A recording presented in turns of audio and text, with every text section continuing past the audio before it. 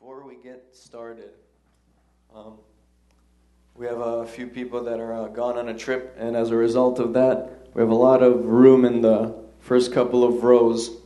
So if I can ask the people who are towards the back, unless you're with children, can you come here to the front 2 or 3 rows, please? Because there's enough room up here for you guys. And I know the only reason you guys sit back there is because the front is always taken. I know that's the only reason why, but fortunately today there's space up here, so if you guys could make your way to the front, that would be awesome.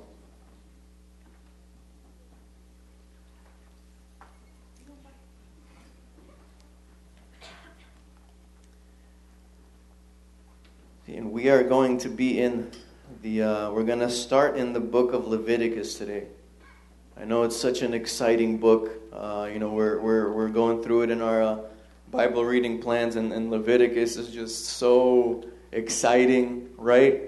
Especially when we read about, the things that people are going to be put to death for, and all these rules and these regulations and these ingredients that we don't even know what they are anymore. And it's so exciting to read this, right? Are you guys as excited about this as I am? Yep. Yeah. We're going to be in the book of Leviticus, though, and we're going to be in chapter 10. I believe we read that earlier. No, we read that at the end of last week. In Leviticus chapter 10. And this is this message, I shared this when we were in Mexico a couple of times ago. I don't remember if it was early in 2016 or at the end of 2015. But I shared this message there, and then God kind of put it on my heart again, and I tweaked it a little bit, added some things, took some away, and we're going to be talking about strange fire. And in Leviticus chapter 10, verses 1 through 7.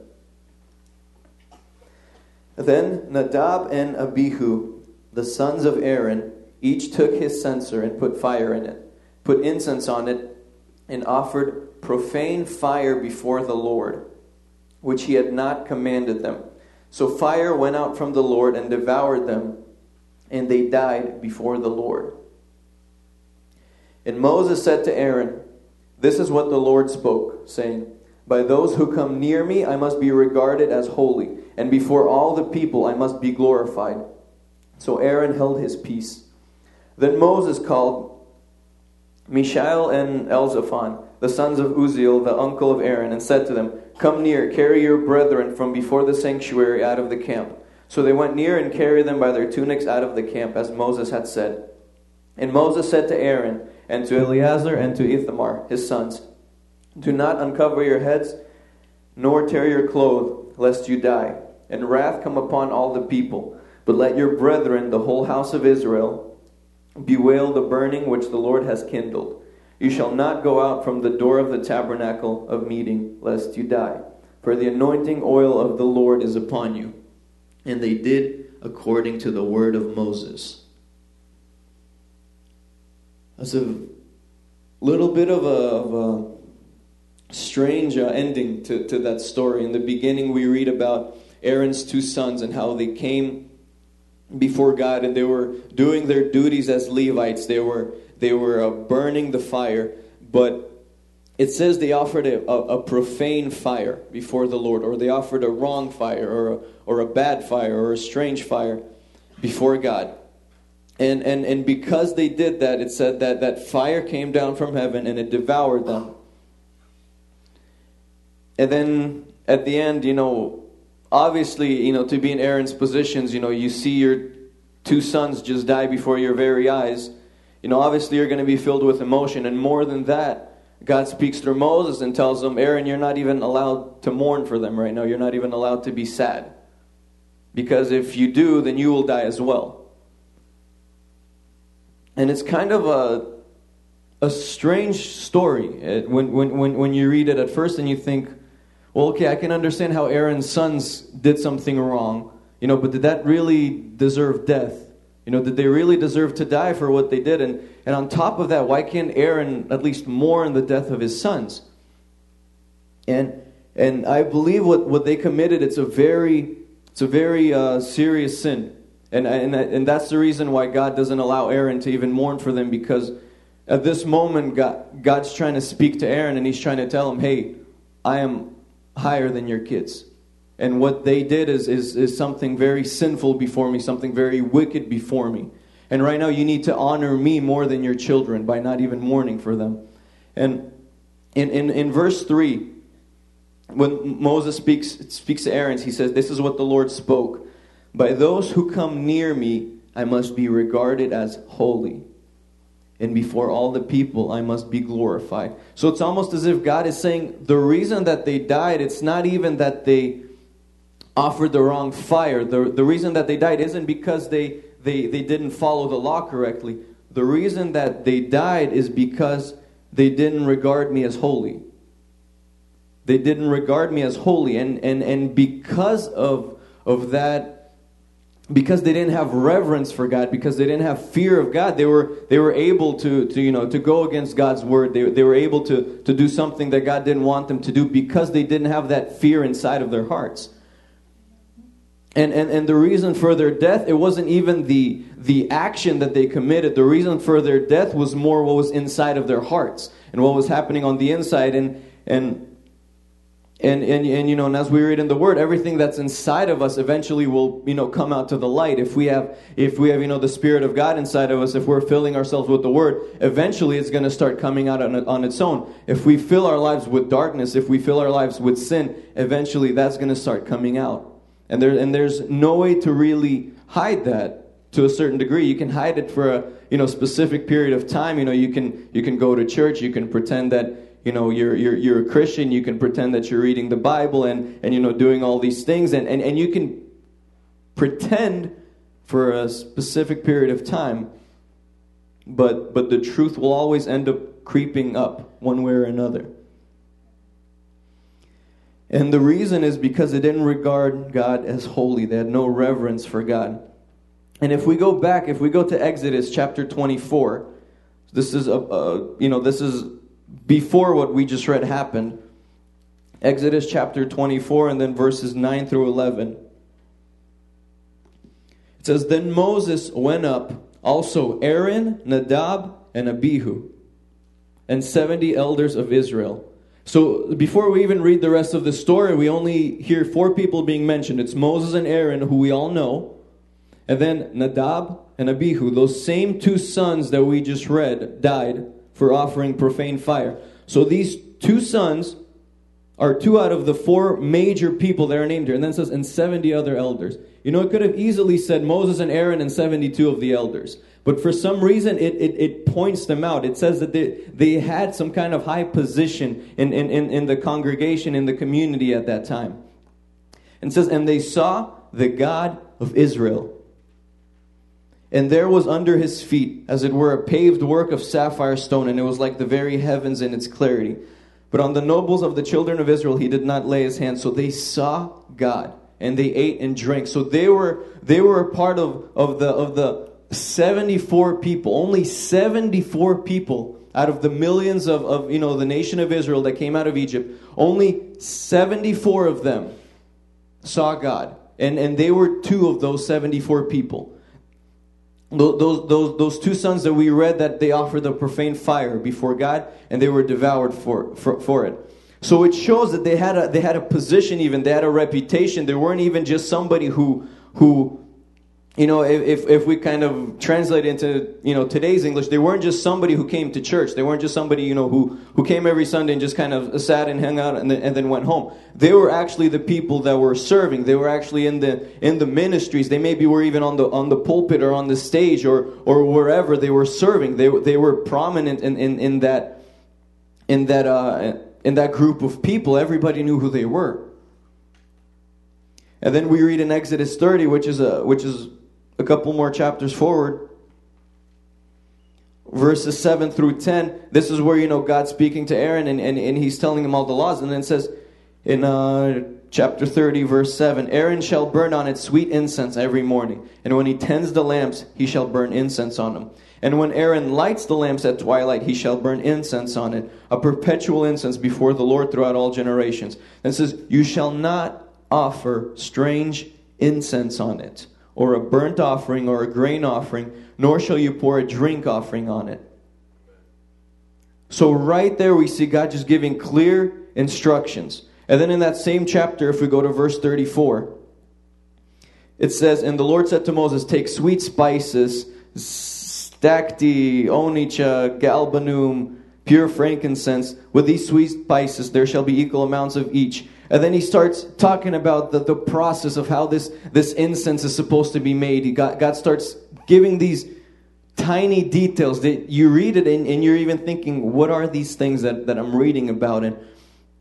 And for some reason, God is very specific about the kind of fire that he wants burned. He's very specific. And before that, he said, you shouldn't put a strange fire there. You shouldn't do anything other than what I'm telling you right now.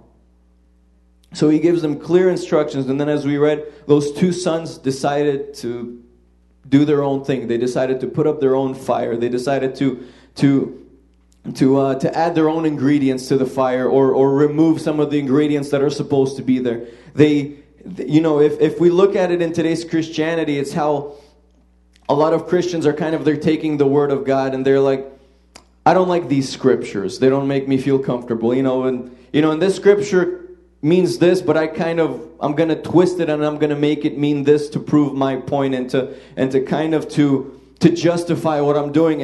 And what a lot of Christians are doing nowadays is they're burning the strange fire before God. They're not following the instructions that God has given Christians through His Son, through the apostles, through the church that's here today.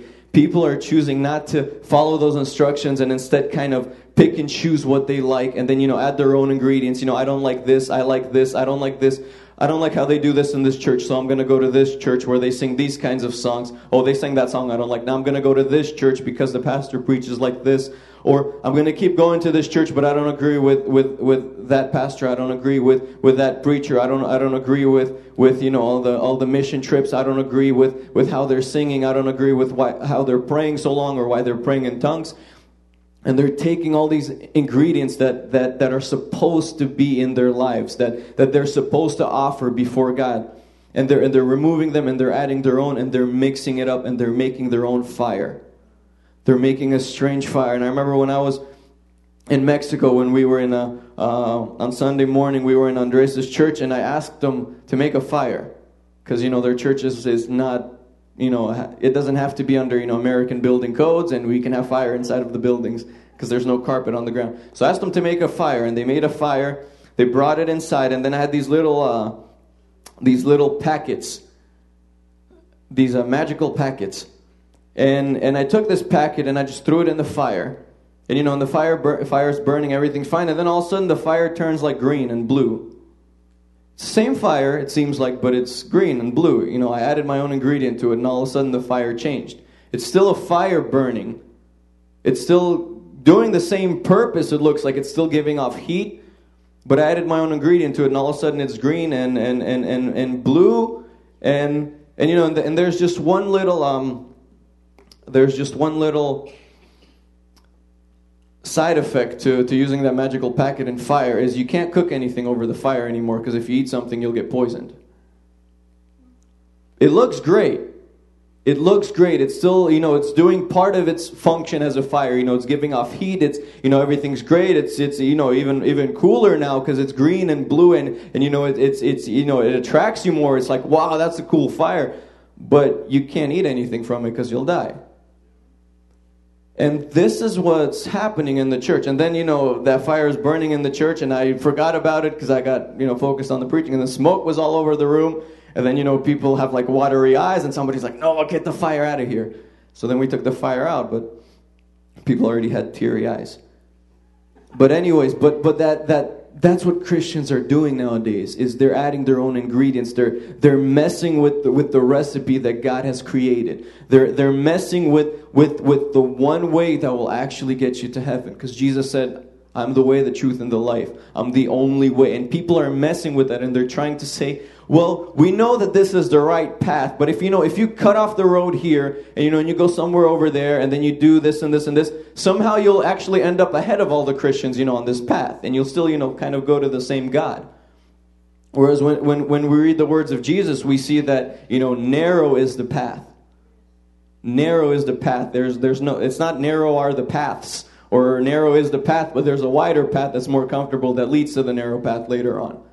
It's very simple, and God gives clear instructions. And if we go back to Leviticus chapter 10, in our Bibles, I guess in the English Bible, it breaks up all the sections, and when a new section starts, it's kind of a new paragraph, and then it has a subheading, and then you're kind of like, okay, the last story's over and the new one has begun. But that's not how the Bible was written. And as we read, the story, and that ends in verse 7, and then in verse 8, all of a sudden the Lord spoke to Aaron, saying, "Do not drink wine or intoxicating drink, you nor your sons with you, when you go into the tabernacle of meeting, lest you die. It shall be a statute forever throughout your generations, that you may distinguish between holy and unholy, between unclean and clean, and that you may teach the children of Israel all the statutes which the Lord has spoken to them by the hand of Moses." So these two sons are dead all of a sudden. And and God's telling Aaron, don't mourn. And then all of a sudden, God totally switches directions, and he says, don't drink alcohol. I think God is very logical in a lot of ways, and I think that there's a reason that this follows the story that we just read. I think maybe it doesn't say that right, but I think maybe wine or intoxicating drink had something to do with the story that we just read about. And because it's interesting that God says the reason they died is because they didn't regard me as holy, and then he says don't drink wine so that you can distinguish between holy and unholy. And so you can distinguish between clean and unclean. It connects together, so it kind of gives you a hint that, hey, maybe these two sons drank something that they shouldn't have before they entered the presence of God. And that shows you even more how they didn't have reverence for God, or they didn't have fear for God, because they were able to do such a wicked thing. Can you imagine if pastor would get drunk right before he preaches on Sunday? Can you just that doesn't even make sense in our heads, because that just contradicts itself. You realize that just can't happen. But that's what we're reading happen here. Or can you imagine, Katie before, Yogi Bear, right before Yogi Bear starts, downs a good drink, and then, hey, kids! It doesn't happen. And you realize that these two things, they don't mix. And it's not even that it's talking about alcohol. It's just, it's talking about that state of your heart where you allow yourself to do things that are so wicked before God. And here it might be talking about alcohol, but it could be anything in our lives, anything that we're allowing ourselves to take part in, and at the same time minister to God, and at the same time be a part of ministry, and we're mixing these things up that don't mix. And that's what we're trying to do. And then we're offering this strange fire before God, and we're thinking, man, Christianity is really boring. Well, it's boring because you're not even doing the right thing. It's once you burn the right fire, once you're actually doing what God says, then you get to the point where you're no longer a slave to Christ, but you're a friend to Christ. Because that's what we read in the New Testament, is that at first we're all slaves to Christ. And what that means is we're just following the Word of God. We don't understand why. We don't get some of the rules, but we just do it because we're told. And we're kind of slaves to Christ in a way. And over time, out of that relationship, we become friends. And it's at that moment where you're excited to actually read the Word. Where you're actually excited to, come here to youth service or to church service or to prayers. You're actually excited. It's not a burden for you anymore. You're actually excited to come here and pray for revival. You're actually excited to come here and pray and just ask God to move and ask God to expand our ministries and to expand our mission trips. You're actually excited about it. It's not a burden for you anymore. And then I want to read another story we're going to read 3 stories. That was the first one. The next one is in the book of Numbers, chapter 16.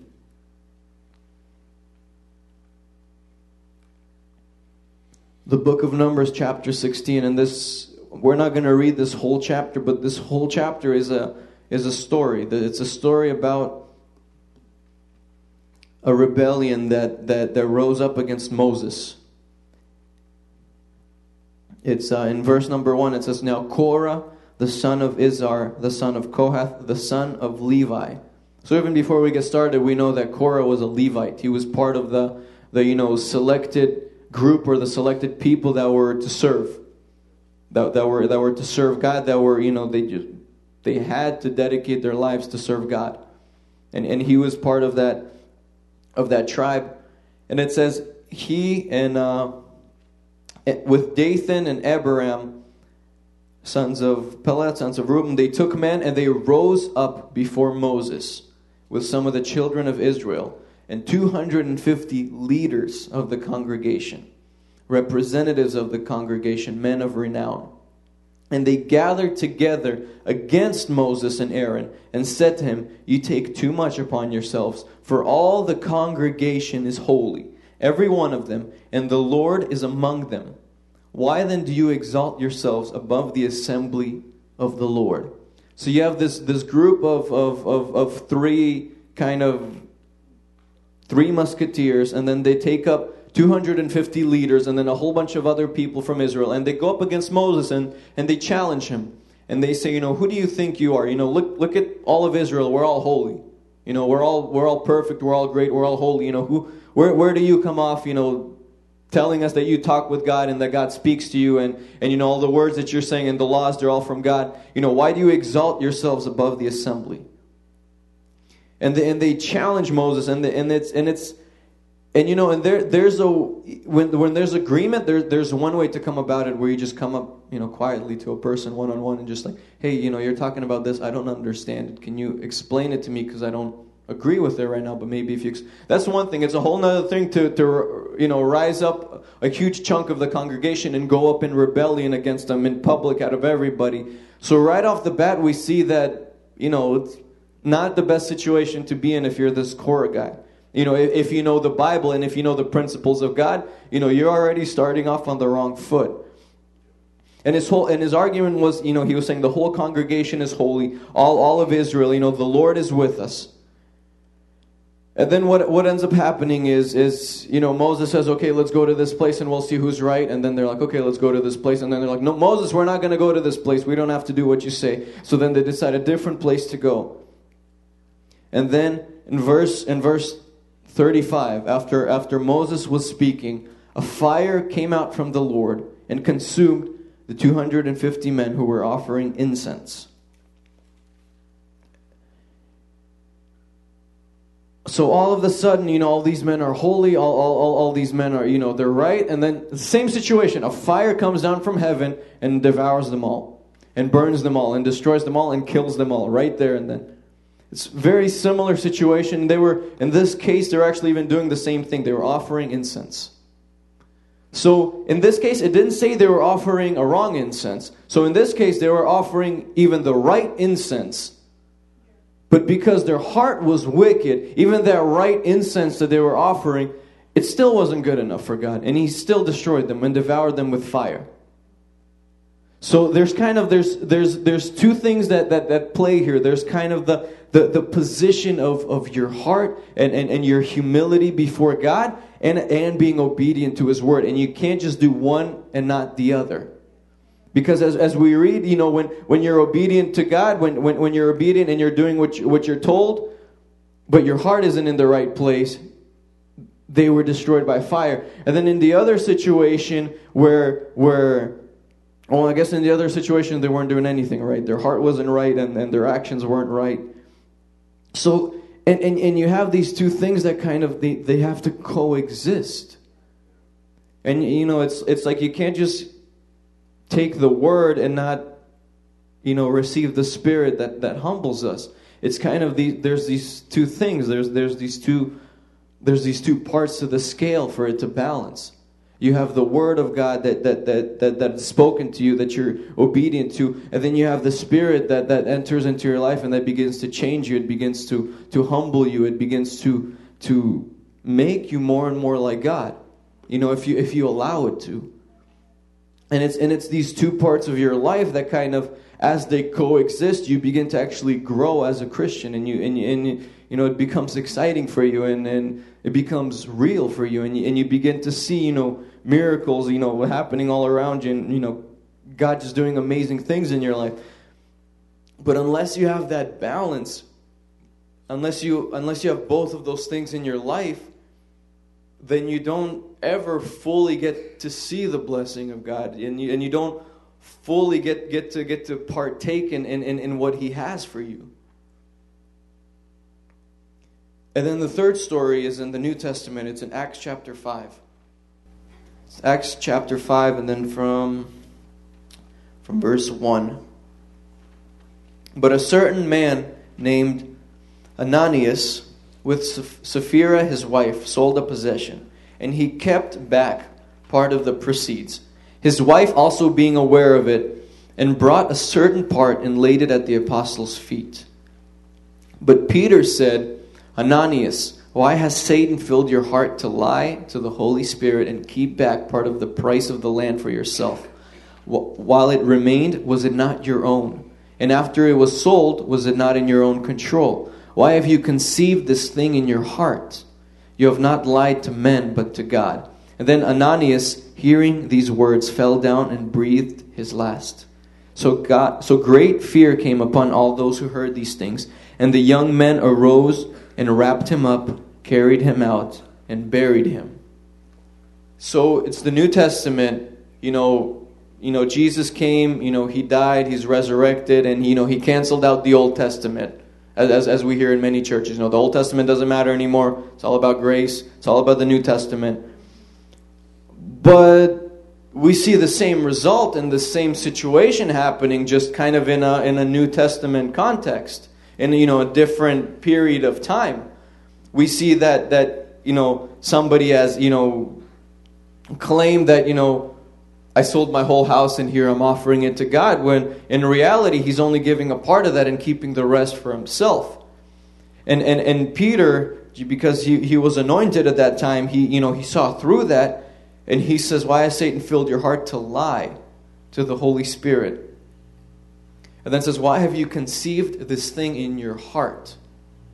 So it's the same problem. We see a problem with the heart of the person. And even though he was doing a good deed per se, he wasn't even doing it fully like he could, because his heart was wicked. And because of that, this time what's really different about the result is there wasn't a fire that came down from heaven and consumed him, but instead he fell down and breathed his last. And it's the same outcome. It's a person died because he did the wrong thing before God, and even more because he had the wrong heart. And he was pretending to do the right thing, or he was playing a role of being a good Christian, when in his heart he was wicked. And reading the rest of the story now, it was about 3 hours later when his wife came in, not knowing what had happened. And Peter answered her, tell me whether you sold the land for so much. And she said, yes, for so much.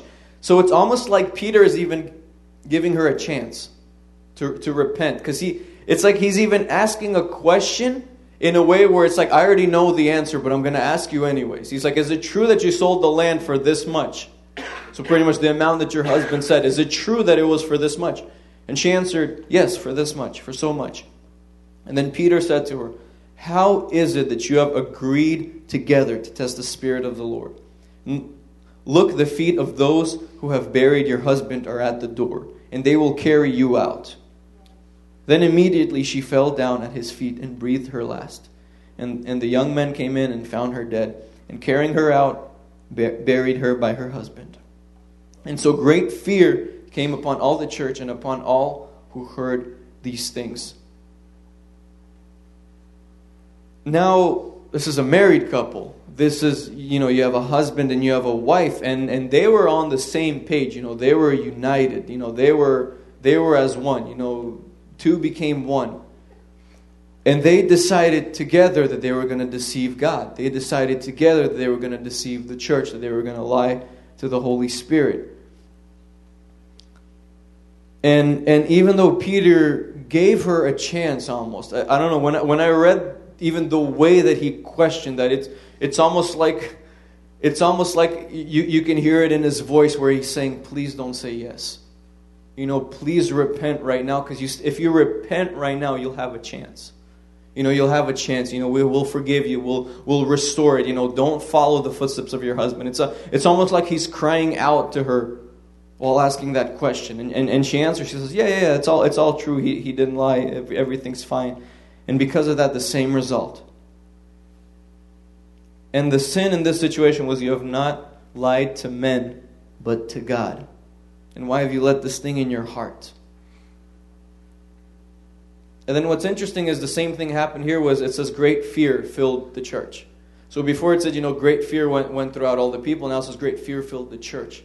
So it's like when a situation like this happens, all of a sudden fear fills everybody, and everybody's like, I got to make sure I'm not in that situation. I got to make sure I'm right with God. And and it's, you're lucky if you're that person that doesn't suffer, and you're there, to like, I need to get right. To be on the safe side, it's probably better to do that before a situation rises up, and to check your heart. To check your heart before God, to make sure that you're right before Him, to make sure that you're pure before Him, to make sure that the decisions that you're making in your life actually please Him. And that's something that we'll do today as we pray, but something to think about even as we continue. This topic is, what kind of fire am I burning today? And all these places in Scripture, they kind of talk about a specific group. They don't just talk about people who are in the world. They don't talk about people who aren't believers. All these places are actually referring to the believers, the people in the faith, the people who are supposed to be in God, the people who are in the church. That's who it's referring to, and that scares me personally, because I'm in that group of people today. I'm in that group of people, where, I'm serving God. I call myself a Christian. So I'm automatically in this group, and I want to make sure that I don't have this kind of end result in my life. I want to make sure that I don't have this kind of outcome in me. And because of that, we need to constantly just check ourselves. We need to constantly make sure that we didn't stray from God, or we didn't, begin by, taking out a small ingredient out of the fire, maybe something that's not very noticeable at first, or adding something in, thinking, well, it's fine, I agree with everything that's spoken, I agree with everything in the Bible, but I like this, and I'm gonna, I think it's okay for Christians to do this. Whether it be, as we read, whether it be drinking or any other sin, we all struggle with something. I think each of us personally can think of something that we could try to justify and add to that fire, to try to justify our flesh and try to make it to ourselves. We can all think of these things that we can do to this fire in our own lives, and that's where we need to test ourselves. That's where pastors are not going to help us anymore. That's where our leaders aren't going to be there for us anymore, because in those situations, that's when we're alone and we're before God. And only we can truly see what's in our heart. Only we can truly know what's going on and what state our heart is in. And if we're not constantly on it, if we're not constantly fighting, if we're not constantly in this struggle and pushing forward and fighting our flesh and killing off our fleshly and sinful desires, if we're not constantly in this process, eventually we'll get to the point where we're burning the strange fire and we don't even feel bad for it anymore. Our conscience isn't even kicking in anymore, because we've seared it. Because we've seared it and we don't even feel it anymore. We're numb to it. And we're burning the strange fire, and we're coming here every week and we're serving and we're burning and saying, God, this is where I'm offering before you. And then church ends and we're off doing whatever we want. And it becomes a part of our life. And if you're doing that and if you're living that kind of life, based on the Word of God, based on what we read, you're not saved. Just as simple as that, you're not saved. If you're constantly doing your own thing, but calling yourself a Christian, adding your own ingredients, doing your own style of Christianity other than what God has spoken, you're not saved. As harsh as that sounds, as sad as that is, it's the truth. And as we heard for the past couple of weeks, as pastors has been talking about being born again, that plays a big factor into this. Because when you're born again, that's when you truly begin to change. And when you're really born again, it's not even possible for you to do something like this. It's possible for you to stoop down and fall and get to that point again. But when you're born again, when you're filled with the Spirit, when you're hungry for God, when you truly love Him for everything, love Him more than anything, it's not even possible for you to come before the presence of God and have no reverence. It's not even possible for you to come before the presence of God and not even have fear and live in sin on the side and then come to church and be on the worship team or even be in Yogi Bear or have a school club or anything. It's not even possible for you to do that anymore. Because when the Spirit lives inside of you, it's a constant fight, and the Holy Spirit's like, I can't do this. We can't live together with this sin. And you have to make that decision. But when you're not born again, and when you choose not to be born again, the door's wide open. And, most likely you're probably already in the situation where you're burning that strange fire, where I know God's calling me to do this and this and this, but I really like this career and I'm going to chase it. And I'm going to, still come to church and I'm going to still be a Christian. I'm going to still serve. But my heart is just in this fully. And I still come to church. I'm still a Christian, but this has my heart. Or it can, like I said, it can be a sin in your life, and it's just it gets to the point where you love the sin more than you love God. And you love the sin more than you love the presence of God even. And God said that anything that you put before me, anything that comes before me, whatever it is, it's an idol. He said anything. It can be your family, it can be your kids, it can be your friends, it could be your job, it can be money. Whatever you put before God is an idol. And when you're doing that, then you're automatically burning that strange fire, because you took God's word, but you're like, no, but I'm going to add my idol in there too.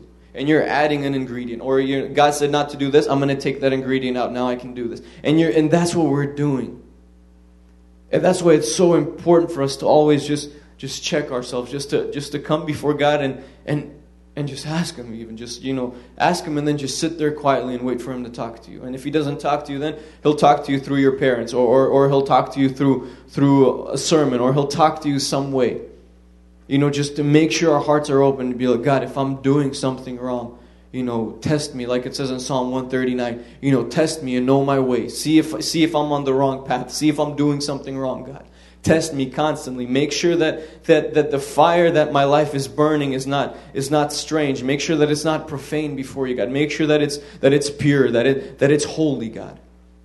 And when we do that, then God will speak to us. He'll begin to open up to us. He'll show you things that you need to change. He'll show you what maybe you need to adjust in your life. Or He'll tell you, you're doing everything wrong, or you're doing everything right. Sometimes He'll tell you you're doing everything wrong, but He'll tell you you're doing everything right, because there's times in Christianity, especially when you're pressed, when people push on you for your faith, and you don't love, you're not a true Christian, you don't have enough love, you don't do this, you don't do that, you guys are always telling people that they can't drink. Why don't you guys preach about the grace? And you get to this point where you almost begin to question yourself, and you're like, God, am I doing something wrong? Am I supposed to be standing this firm on your word or not? And you just come before God and yes, you're supposed to be standing this firm on my word. Because this is what my son did when he was on this earth. This is what he did when they were beating him. He stood firm. He stayed faithful. This is what he did. And you're doing. And just come before God. Just check yourself. Always. Better be safe than sorry. If you think you're right, ask God. Make sure you're right. Have him even show you a sign that you're right. Don't take that risk, because this is your life. This isn't just an investment in a stock. This isn't just something minuscule. This is your life. And and if you make the wrong decision here, unfortunately, the outcome is very permanent. And and once we're dead, there's no purgatory. There's no second chance that God, I thought I had it right. I'm sorry. That doesn't exist anymore. So don't take that risk. Make sure that you're right today. Make sure that you're burning for God. Make sure that the fire's right. Make sure that you're born again. And if you're not, just stay hungry for it. If it's not coming for some reason, if you've been coming to church for years and you've been serving and you know that fire's still not inside of you, don't stop. Don't give in. Don't say they're all fake. This doesn't exist. Keep pushing. Keep fighting. The moment will come. But just keep pushing forward. Don't ever give up. Don't ever begin to question God. Don't ever begin to put his authority under question. He's God. He knows what he's doing. Just trust him. Just stay obedient to his word. Stay obedient to what you need to keep doing. And just keep pushing forward. Because I remember there were moments in my life where I would just drag myself to prayer on Sunday. I would just drag myself and I wouldn't feel anything, and I would just walk back and forth, or I would just sit there for an hour and I would just not say anything. And I would just sit there and I'm like, I'm not feeling it, but I'm still going to come. I'm still going to come, and I'm still going to keep fighting, and I'm going to keep doing it until I see God move and until I see God change. And it doesn't matter whether you feel it or you don't. Keep coming here. Keep sitting on Friday. Keep listening. Even if you don't want to agree with it, keep saying, God, I don't agree with this, but I want to agree with this. God, right now my heart just says no, and I don't want to do what they're saying, but I know this is you speaking, and even though I don't understand it, God, just shake me up and make this a part of my life. When you do that, when you have that kind of approach to your life, then you'll see God moving. But if you're coming here, being born again, that sounds nice. I want that, and you're kind of praying for it. No, I didn't get it. Whatever, I don't care anymore. It's not gonna come like that. It's gonna come when you're hungry. It's gonna come when God is more important to you than anything else. Then you'll begin to see results. Then you'll begin to see miracles. But if you don't put your full effort forwards, if you don't become passionate, if you don't say, God, I want to love you more than anything, just do whatever you want to make me love you. God, just destroy my life. Just take everything out. I'll flunk out of school. Have me get fired for some phony reason. Just do whatever you need to do to get me back on track. When you do that, then God will always answer. He says, I stand at the door and I knock. And I just wait for the door to be open. He never barges in. He'll never, pick at the lock to try to unlock your heart. He's just standing there. He's always ready for you. He's always waiting for you. But you have to open that door. And you have to invite him in. You have to open that door. You have to make that step. You have to expose your life and say, God, I'll get rid of everything. Just do something in me. Change something. Move everything around. And, this is what we don't see in Christianity today, sadly. This is what we don't see. And that's why I'm so thankful for our church. That we hear this kind of message, because it's almost as if even most pastors are it's almost like they're stopping their congregation from entering into God's presence. It's almost like even pastors are preaching nowadays, and because the message is so fluffy, the people don't even know that they need to reach out to God. The people don't even know that they need to put God above everything. And that's something that we're blessed with, and that's something that we hear every single week. And once we choose to accept that, once we choose to agree with that, then you'll see results. I'll even challenge one of you guys, take that step and get to that place that I'm talking about. And then tell me that Christianity is boring. And then tell me that youth services are boring. Get to that place. Be excited for God. And then I want to hear somebody tell me that youth is boring, that prayers are boring, that it's not exciting, that it's more fun to do this or that. Because once you get there, once you take part in it, you don't care about things of this world anymore. Yes, we still work. Yes, we still go to school. Yes, we still have our hangout moments. We still play basketball. We still do these things that we enjoy. But compared to how much we love God, none of that matters anymore. And once you get to that point, then it'll be much easier for you to make more difficult decisions in your life. As weird as that sounds, it'll become easier for you, because you'll be looking into the future and you'll say, God, I know that this is difficult, but it's going to lead me to where you want me to be. And it's going to lead me to where I'm supposed to be if I'm living according to your will.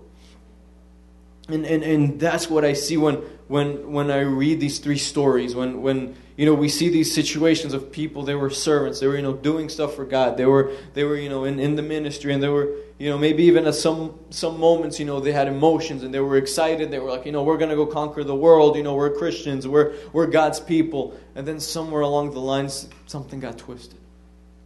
Something got twisted, or they stopped fighting. They allowed sin to enter into their lives, and they became numb to it. And then their heart got to that state that it was in when God destroyed them. And it always starts small. It always starts with a small sin that you allow, or a small disagreement that you have with pastor, even just a small disagreement. And it just starts from that disagreement, because in that disagreement there's rebellion already beginning to be born in your heart, because you're already putting the authority of a man of God under question. And by doing that, you're putting God under question, because there's somebody that God has placed in this church. And it just starts with a little disagreement. And like I said, there's a way to go about these disagreements where it's like, Pastor, I just don't understand. I just don't understand. Can you show me in the Bible that what you're preaching is biblical? Because we can't argue with the Bible. If it says it in the Bible and we don't agree with it, there's no justification for that. You just don't agree with the Bible. But we're people. We mess up. We sometimes we'll say something that's not right, and show me where that is in the Bible. Show me where that's backed up by Scripture. Oh, okay, right here, I see it. Now I understand. It's different to have that kind of disagreement where, no, I don't agree with that. No, I don't think Christians need to do this. No. And I still, I constantly think about my relatives where they were just atheists before they got married, and they got married, and all of a sudden they wanted to become Christians, and they're looking around for a church. And I remember talking to them, and they're like, we're not going to go to your church because your pastor doesn't let you drink. And we're like, well, we don't need to get drunk, we just like to drink wine every once in a while. And I remember, and I'm like, it's that little thing that's going to end up destroying your lives if you don't get that in check. And that's what I see now, that they've gotten into Calvinism. Now that I see, now that all of a sudden, I'm super prideful I'm trying to word this right because it doesn't make sense to me. I'm super prideful because in humility I realize that I'm not saved unless I'm reliant on God fully. And, I'm prideful because of that, because, I'm prideful because today I'm standing here and I'm saying, because I'm being obedient to God, I know that I'm saved. Because I'm born again, I know that I'm saved. And I'm prideful for that. And I'm just so confused, and I'm like, how did you guys get to this? Oh, it was that little decision, that little thing where we just wanted to drink some wine every once in a while. That little thing. And because of that, just this monster is being born out of nowhere. And, these little situations, they'll come up in our lives and in different ways and through different paths, and they'll come up, and these tests will always be in our lives. And we kind of decide, are we going to continue to push forward? Are we going to continue to go after God? Or are we going to start to veer off the path? Or are we going to start taking the easy road? Or are we going to start trying to create another Christianity? And that's all I really wanted to share today. And to finish off, I just wanted to go to Romans chapter 12. And the first two verses, we should know them very well by now. But Romans 12, 1 and 2. And then we'll pray. And it says, I beseech you therefore, brethren, by the mercies of God, that you present your bodies a living sacrifice, wholly acceptable to God, which is your reasonable service. And do not be conformed to this world, but be transformed by the renewing of your mind, that you may prove what is that good and acceptable and perfect will of God. And the same thing, present your bodies a living sacrifice. And don't be conformed to this world, but be transformed by the renewing of your mind. So don't go with the ways of this world. Let God transform you. Let God transform your mind. Let God transform your heart. And that's what we're going to do today. And if we can just stand up, we're gonna pray right now, and we're just gonna ask God to change us. We're just gonna ask God to test us, to make sure that we're on the right path.